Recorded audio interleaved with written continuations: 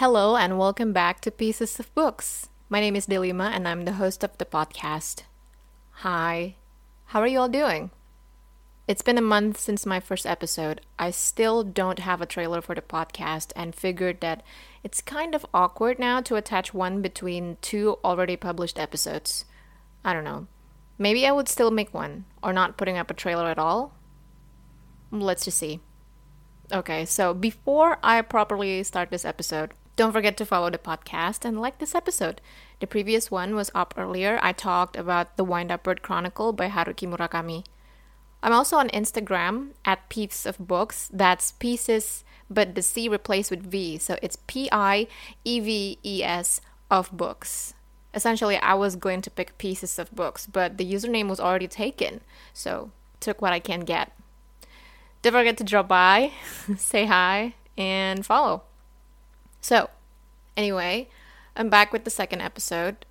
It took me a while to get here since I'm a one-woman production. I went on to write the script, record the audio, edit the audio, and upload it to be published. However, I must emphasize that this is exciting. It's a good change for my cloudy routines. I have to tell you that I have resigned from my last job, slowly coming to terms with the fact that I don't see eye to eye with it anymore. Let's just say I came to a point where I just have to move on. Shifting away from my personal story, how about the pandemic? How about it? We're getting near to the end of the first quarter of 2021. It's still here. It's still here. What is it doing here? Miss Rona, you have overstayed your welcome. Not that you're welcome anyway in the first place. What's happening? Guys, what's happening? It's bleak. From what I see, it's a gloomy future from here. And I'm just saying, right? And I have to admit, I'm starting to act with the it is what it is mentality. It is so hard to care about things that you know are useless to be so hopeful for. However, I must acknowledge that there are a lot of people that have been struggling since the start of this godforsaken situation. My heart goes out for them. I truly wanted this to be over with so that, well, it's kind of naive to say that I want everything to get back to normal again. Things were never going to be normal again, but I just want for people's condition to be better. You know, just things to get better. For some peace. To fight the negativity, I'm staying positive by leaning back to something I still take pleasure in. Like this project, for example. I got to talk about books, which I love, and I also got to actually write a prolonged, improvised script for the podcast. It's what the idiom called killing two birds with one stone. Yeah. I love it when I get to be fully creative in my elements, like writing, reading, and talking like this, especially talking about books, things I treasure closely to myself. But there are also times when the creative juice refuses to come out, and this will take days to cure. I think parts of the halt also came from my mundane routines as well. One of the reasons, I hate to point my fingers, but I do believe that the 9-to-5 job is sucking my soul slowly. That's why I constantly need remedies. In this case, they came in forms of movies, books, articles, Twitter memes lately. Oh, I love them. It's the way that you'll never know why it was so hilarious. But then when you try to show them to the other people, it's not as hilarious as the first time. As you quickly understood it and then you went on to explain that to anybody else and it's not funny anymore. I wanted to explain a Twitter post which I found so funny the other day. But obviously it wouldn't be hilarious if I have to explain it here. You know what I mean? Speaking of movies, have you watched I Care a Lot on Netflix? It was a ride. Although I don't really like the ending, but wow, it was amazing. Rosamund Pike played this confident character not more than 40 years old named Marla Grayson.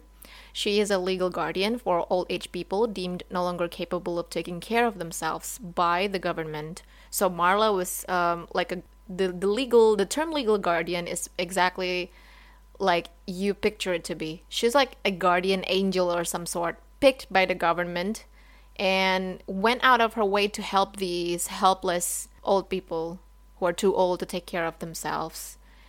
they were sent to a retirement house, but as they were sent there, Marla was sucking them dry off of their properties. We're talking about money, house, safe box, basically anything that she can take to pay for the services that care for them, but also for her own rate. She's like a legal leech. If it's explained like this, it sounds illegal, but she was actually following the rules, but also taking advantage of loopholes in the system. Divine plotline, I love it. I don't want to say no more about it because I'm going to like spill out some spoilers, and I don't want to be that person that spoiled something to people that haven't watched it. So yeah, divine plot, like I said, divine plot line, I love it. But they somehow decided to take the highway road in the end. You'll understand if you watch it. So, but anyways, today we're straying a bit further from legal scams and powerful women characters. I'm bringing you a story about a family dynamics and secrets, not in a way of Gossip Girl XOXO kind of secrets, but actually heartbreaking secrets. It's beauty, it's grace, it is Everything I Never Told You by Celeste Ng. If you happen to have read this piece, you'll agree with me when I said that it's a heartbreaking story. The amount of things left unsaid, an instance that wasn't supposed to happen, and also those types of clashes that made you look back and think hard to yourself, what happened? Or when did it start to go south? So here it goes. The summary at the back of the book. Lydia is dead, but they don't know this yet. So begins this exquisite novel about a Chinese-American family living in 1970 small-town Ohio. Lydia is the favorite child of Marilyn and James Lee, and her parents are determined that she will fulfill the dreams they were unable to pursue. But when Lydia's body is found in the local lake, the delicate balancing act that has been keeping the Lee family together is destroyed, tumbling them all into chaos. A profoundly moving story of secrets and longing, Everything I Never Told You is both a gripping page-turner and a sensitive family portrait about love, lies, and race. This is an enchanting summary.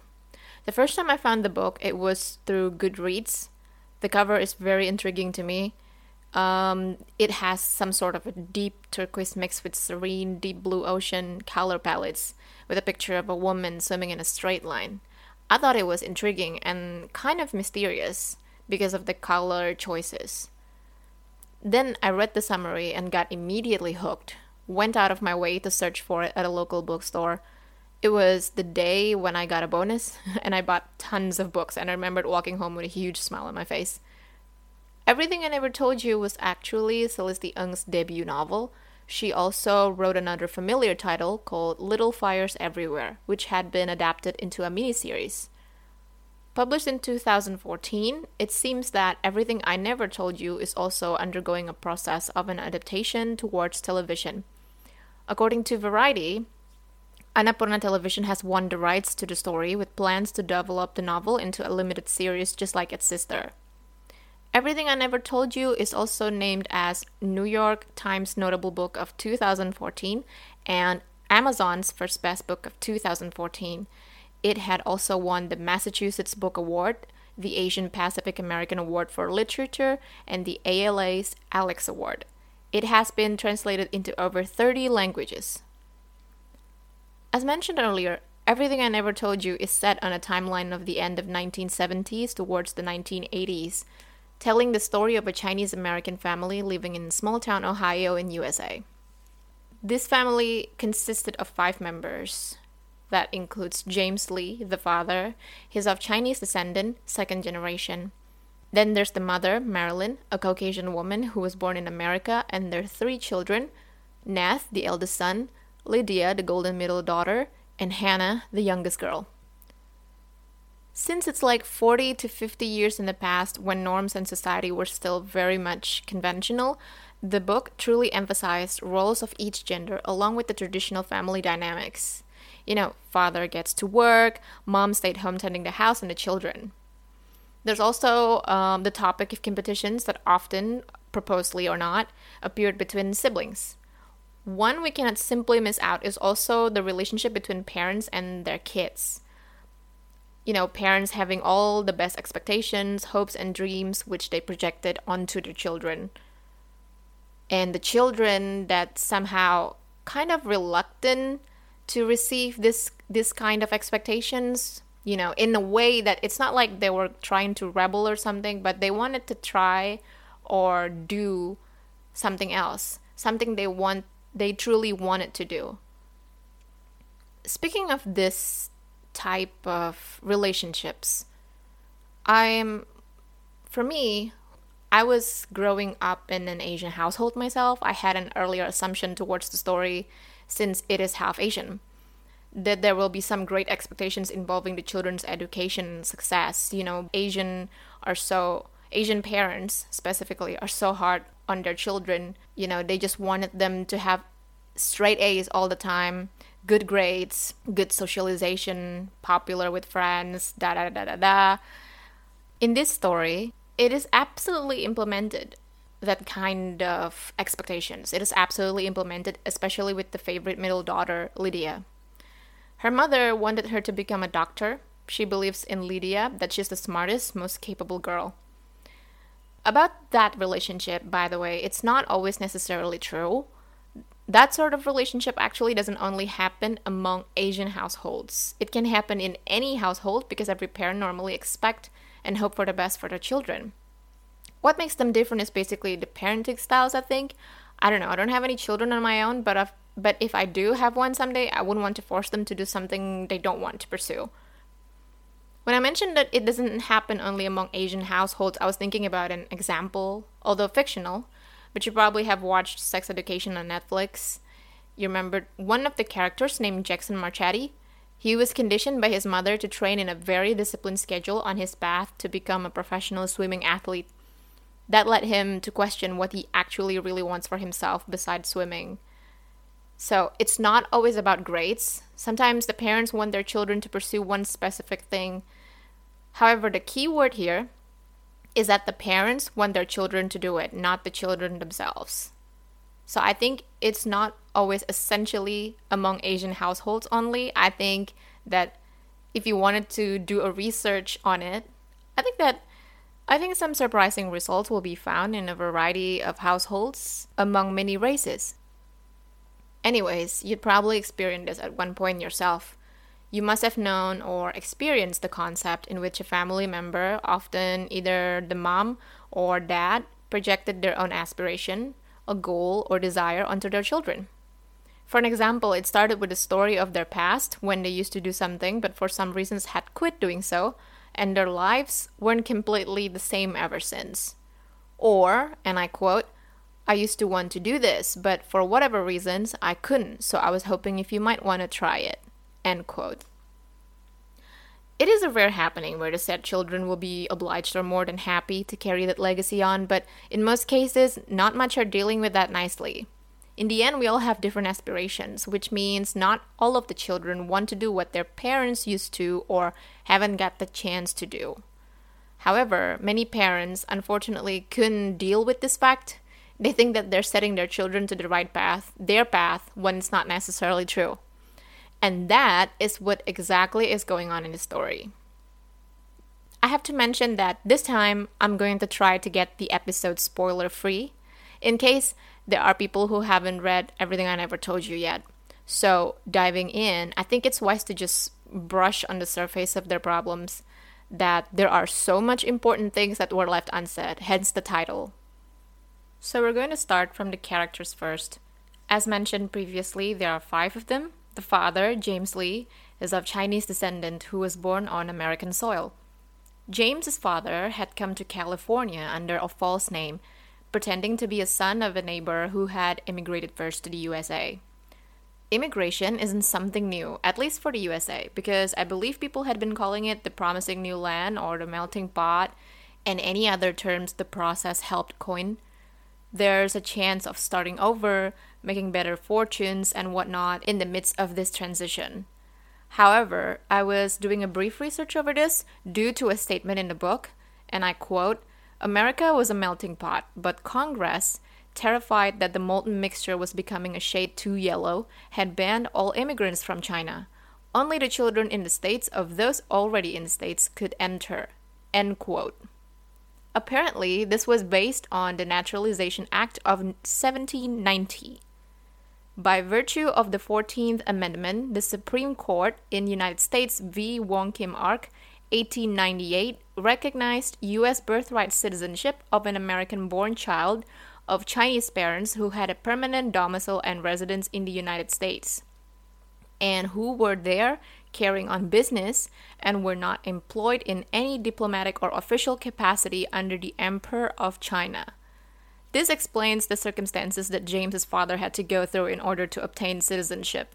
Since James was born on an American soil, he was therefore American, or Chinese American, you could say, because his parents were both Chinese. The situation was difficult for the Asian in general, specifically Chinese, in this story. They were discriminated, to put it bluntly. The very place called Chinatowns, where they all gathered in solidarity, were filled with paper sons, the term that was used to describe these immigrants who entered the USA like James's father did. Everyone's name was false. They hoped not to be found, or worse, sent back. However, these were not the case for James's parents, because in 1938, James' father received a letter from a paper brother who had gone east looking for work post the Great Depression or around recession. He was suggesting James's father to work at a small boarding school in Iowa. Grounds work, maintenance mostly. There might also be a job for his wife in the school kitchen. The school was called Lloyd Academy, and James would enter it later. His father would routinely send him to school in a Ford truck that the school had lent him to use. The first morning James attended the school, a girl next to him sitting in a classroom asked, "What's wrong with your eyes?" And then in every other classes, other students began to observe him, where he came from, and since it's a boarding school, it's expected for the kids to live in. But that wasn't the case for James. Also, since, because they were the same race, his father and James, and his father would be called in regularly to fix some things like light bulbs or like maintenance issue. During this process, the kids in the classroom would look at his father and then back at James as if confirming that, hey, are they father and son? Essentially they knew about James's father, and then James would hide his face behind the books or something. It's so sad. Like I was mentioning before, the school is a boarding school and everyone was expected to live in the school, and I think that cost more fund, more money. And since James's family don't have that kind of money, he didn't get to live in the school. As a consequence of not living inside the school like any other student, he missed the chance to socialize properly. He missed the chance to build up relationships, making friends and all. He was separated from everyone else because living closely to one another, meeting each other every day, and James had to go home and miss those time. It somehow pushed him away from everybody else. It makes him more excluded. So 12 years attending the school, James never felt like he belonged there. And whenever there's a family tree task, he looked at the other kids' project and checked out their cool family, like the Rockefeller or something. They were important people because it's a boarding school, it's a private school. People have money to go there. And so he wouldn't want to expose his family because of the shame, because of the insecurity of being different, and scared of what people might say about his family or about him. So he wouldn't do the task. He would just simply accept 0 instead of handing over the task. And yet after all of this, James still wanted to fit in because he just wanted to be accepted. He just wanted to be a part of the club. So he studied the American culture closely by listening to the radio, reading comics, even learning the rules of board games in case the other kids would ask him to join. But no one ever did. So when he went to college, James was hoping things would be a little different. He went to Harvard for 7 years, 7 years at Harvard, 4 as an undergrad, 3 and counting as graduate, and yet nothing had changed.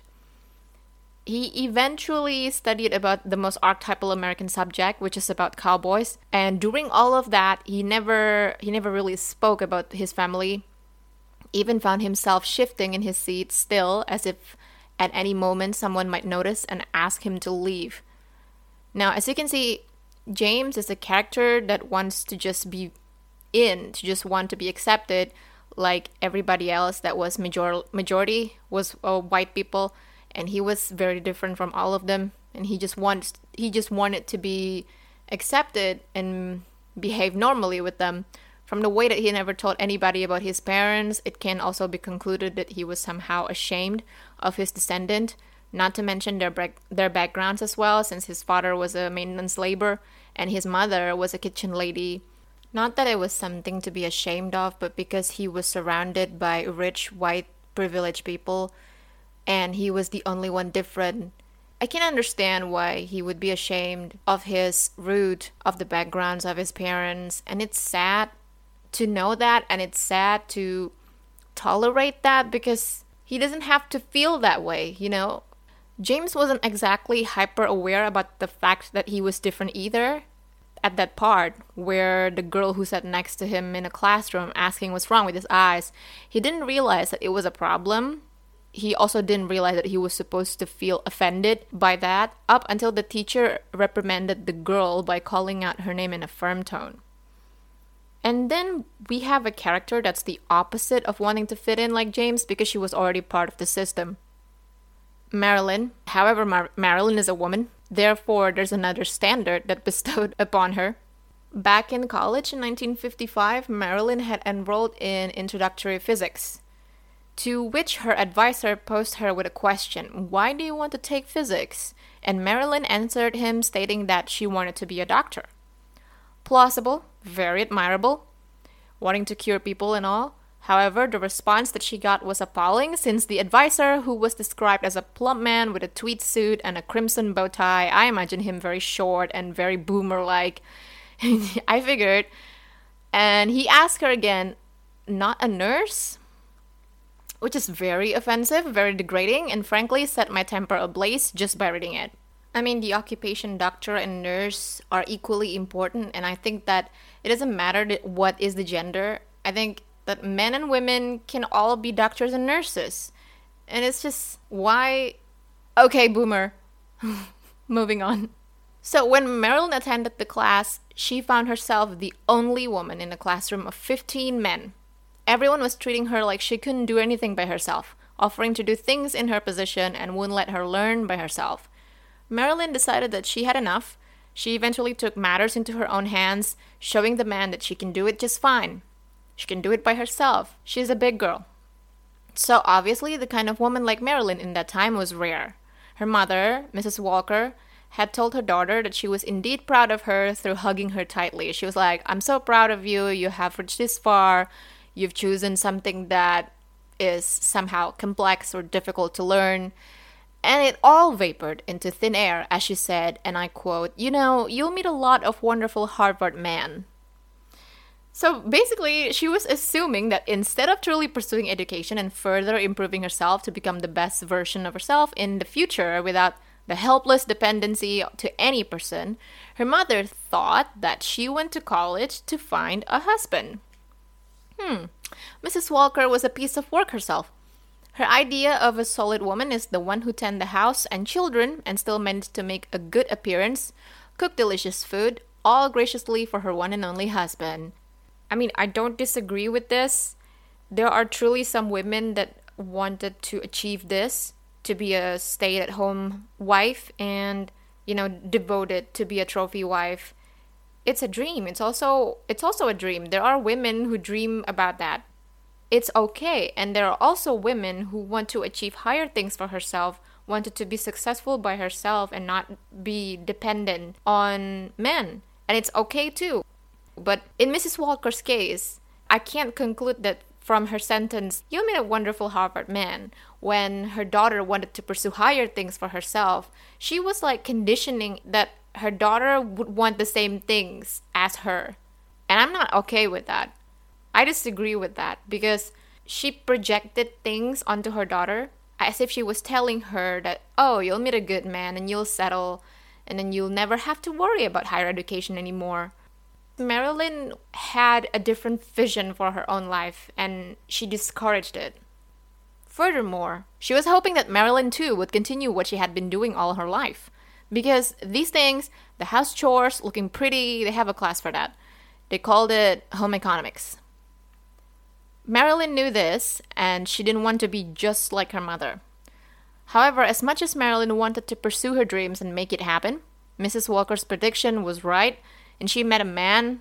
Eventually, she met a man. After all of that, who is James Lee himself? James was a lecturer in a class, so Marilyn enrolled in his class of, I don't know, about cowboys or something.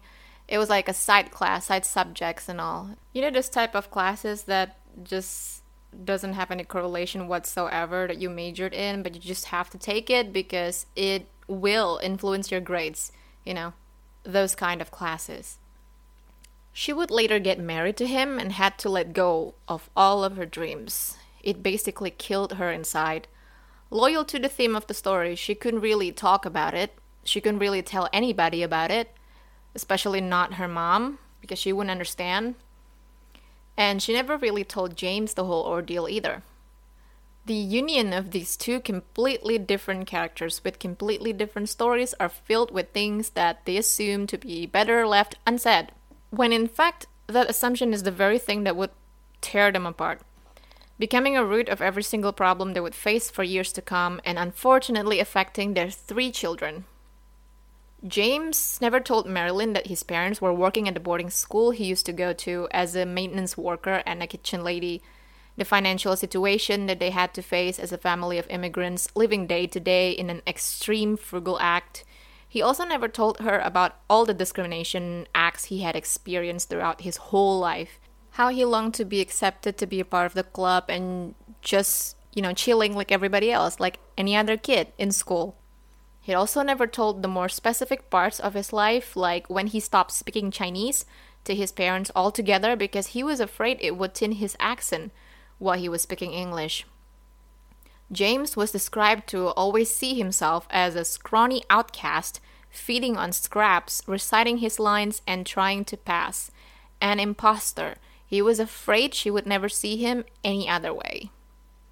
Meanwhile, Marilyn had some things that she kept to herself as well. It's the way that she resented her current situation after getting married to James. She wanted anything but becoming the very figure of her mother, a stay-home woman with kids and house chores. She wanted to be a doctor. She wanted great things for herself. She wanted to cure people. But she was exactly granted the life that her mother wanted her to have. The house, her husband, the current life that she has, and her 3 kids. At some point in the middle, she considered all of that as a hindrance that led to her big decision that set the tone in the family differently, never to be back to normal again. Both of these characters have one thing in common. They want their children to take the torch and run proudly to lit it up at the stage, like those people did back in the Olympics. They did that, right? The carrying torch thing and parading it, then lighting it up. I remember it like that. Yeah, basically carrying the legacy on. For James, it is towards Nath. He wanted his son to not be like him, to be able to fit in and not be discriminated by his pupils, to be able to have a lot of friends and still excel in school as well. This also caused a strain between James and Nath because James was still strong in his decision on not sharing his burden to anybody, just like he decided it with Marilyn. Nath had a hard time understanding why his father wanted him to do what he wanted him to do, because he didn't explain why he was so keen on Nath to not be closed up or introverted or he wanted his son to make a lot of friends. And Nath wasn't very a social type of person in the story. His father wanted him to be a strong typical guy, to be outspoken, but he wasn't anything like that. And at some point, James was so frustrated at him. He just somehow vent to him, why aren't you this way? Why aren't you that way? It was heartbreaking to read because Nath was confused because he just wanted to do things his own way, and he felt that his father was never really proud of him because James wanted him to do certain things that he didn't get to do. So there's that, and there's like a very heavy strain between the father and the son. For Marilyn, it is towards Lydia. She believed that her daughter is gifted, essentially amazing child, a prodigy. Marilyn made her take all sorts of classes with advanced level as well, not considering what's her take on it. Lydia had to put up a front for her parents, making them believe that she's doing excellently and that she's also popular with her friends, when she was anything but that. Before it was found out that Lydia was dead in a local lake, she was missing for a couple of days. She was stated missing by the police, and the family tried some things to look out for her. So the parents, James and Marilyn, started to call her close friends. For me, it was really heartbreaking when I reached the part where they started calling her so-called friends and found out that they're not actually that close with Lydia. In fact, none of them ever spoke to her that much. Lydia never really stood a chance to fight back, I guess.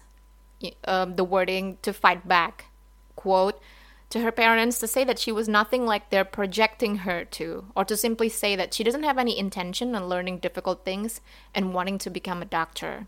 And then we have the youngest, Hannah. I also feel so sorry for her. She also never stood a chance in the whole family. Everybody was busy for themselves. James and Marilyn were busy projecting their desires and dreams onto the two older ones, too busy dotting and shaping them to the people they want them to be. Nath and Lydia were busy defending themselves. Lydia was busy putting up two lives, putting up front for their parents, and Nath was busy standing up for himself, trying to do what he want to do. And so Hannah, on the other end, was often unheard and uncared for. She didn't really have a voice or a say, and her mother's eyes were filled with only Lydia, essentially. I get that they're both emotionally constipated due to bottling up their problems until they can't, but come on, Hannah was simply invisible. When I first read this, tracing the paragraph in which Celeste Ng described how Lydia was found dead floating on a lake, I was thinking about some sort of a foul play, that someone was out to get her since she's brilliant and popular. But then the story unfolds itself and exposed the layers when it amazingly took twists and turns I wasn't expecting to find. I was thinking that the parents had some kind of impact some way, one or another. Maybe like they were forcing her towards the edge of her strength. She arrived to that point. She was like giving it up altogether. I thought it was, some kind of a suicidal story, but that wasn't the case either. It's just simply a lot more heartbreaking than that. And when I tell you that a lot of factors played these events leading up to Lydia's unfortunate death, there really are. To this day, I still couldn't quite let go of the information and the turns of events in this book that I've obtained while reading. I felt for the children, like my heart truly goes out for them, even though they were fictional characters. And as much as I disliked James and Marilyn for behaving the way they did, I felt for them too. They were, in a way, suffering as well. It doesn't excuse their rigid emotions and how they handled things, but they were also pitiful. I think it's just simply the lack of communication and trust. Trust, because James had this traumatic events of his life, the discrimination and the, financial condition and all. And he didn't trust Marilyn that much to be able to tell all about it to her. On the other hand, Marilyn was also having some secrets that she kept to herself too. She didn't know how to trust James with all this information because at the back of her mind, she was always pressing the idea that she didn't want to end up like her mother. But in the end, she ended up just like her mother, with children and house chores, and she resented all of that. She wanted to be great. She wanted big things for herself. And somehow, I felt that she's always sure that she deserved those big things, and to not be able to get it and to be blocked by, in this sense, I don't mean this in a harmful way, but in a sense, The children, the house, the husband, it's all like a hindrance to her. It's all blocking her way, and she was confused because she loves her family. She loves her husband, she loves her children, but at that condition, they were essentially blocking her. They were essentially blocking her dreams, stopping her from achieving it, and she resented all that much. She resented how she couldn't get her dreams, and she also resented how she resented her family for that. You know what I mean? Now, if we're talking about the situation right now, it wouldn't make any difference, right? People can easily just juggle taking care of the household or the house chores and pursuing education altogether, but this is still like 40 to 50 years ago the book was talking about, so it's kind of impossible for women to be able to focus on education and become really successful by her own while still tending to house chores and children. They were conditioned to like stay home and took care of all of that while the men went out there, took care of everything. By that time, it was kind of impossible for women to do that. Heck, even to this day, women still has to sacrifice some things. You know, it's either the family or the big things that she wanted for herself, right? It's a miracle if they can juggle both because it took a lot of time, it took a lot of commitment, and it's kind of hard in that time with that of condition, with that of stereotypes, and with those responsibilities as well. In Marilyn's case, she was also supported by a figure like her mother who has been conditioned to believe that women have to stay at home. She grew up with that kind of point of view. It's going to be hard for her, I think. For James, it was just heartbreaking. Trying to understand it from his point of view as well, to be able to trust someone and then trusting them with that kind of traumatic events in the past of his life and still scared of what the other person is going to say, you know? It is not guaranteed that Marilyn would be sympathizing with him, but if they truly love each other, they will learn to understand and listen to each other. They shouldn't have to keep secrets from each other, right? I think from those secrets keeping, it came down to their children as well. Their children were supposed to have like a fresh start, but all these unresolved issues from James and Marilyn themselves. So yeah, overall, hands down, I think this is a book that was so capturing, mesmerizing in such a vulnerable way. Kind of gets you to reevaluate the way you communicate with your loved ones. You're left thinking to yourself about how you behaved with your family members all this time. And by the way, a perfect time to evaluate those things as well, now that we're home all the time. I just want you to read this and find out a beautiful story about relationship dynamics, family dynamics, and how relationships are supposed to happen. You know, I'm not great at relationships myself, but after I read this, my eyes were like, I began to see things differently. What I learned is that the sayings that people have their own stories, it is very true indeed. You might think you know someone, even the closest to you, but they have things they didn't share.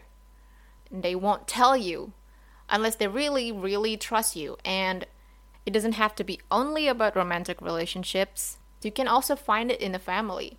How many relationships have you been in that you feel like you can trust someone fully? I still don't find that kind of bond yet, but you know, relationships are supposed to be studied, I think. We studied about each other every day, and we wanted to know more. We wanted to be there for them in case they have problems.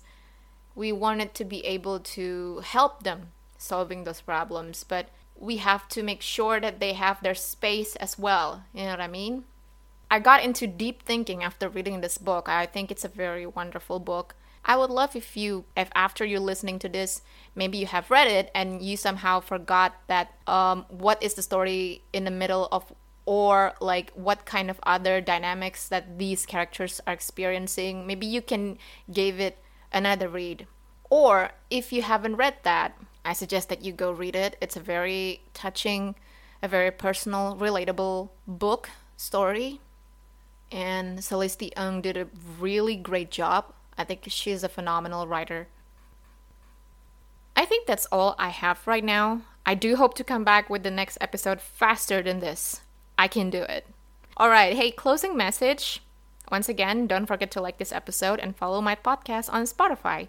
I'm also available at Instagram at Peeves of Books. And hey, if you have book recommendations, or you just simply wanted to tell me what you think about everything I never told you, or the previous episode or this episode, you can always email me at delimasbookopinions@gmail.com. That's DELIMAS bookopinions@gmail.com. And I will see you soon. Stay safe. Bye-bye.